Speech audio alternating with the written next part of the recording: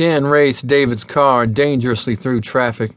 The horns of the other drivers blared their discontent, but he didn't care. On Decatur Street, a mule-drawn carriage pulled out in front of him. He slammed on the brakes and flew forward against the wheel.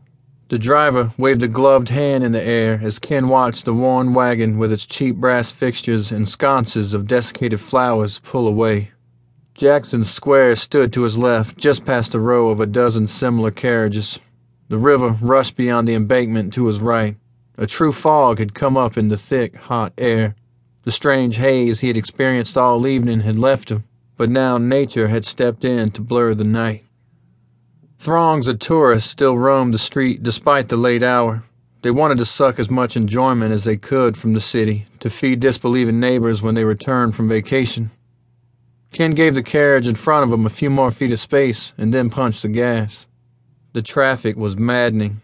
1 lane in, 1 lane out. Just as he passed Dumaine Street, not 6 blocks from his home, the traffic came to a dead halt. He climbed out of the Mercedes and looked over the row of motionless cars. Up ahead, near Ursuline's, a silver Ford Explorer had crossed the line and smashed into a delivery van. He fell back into the car and shifted into reverse.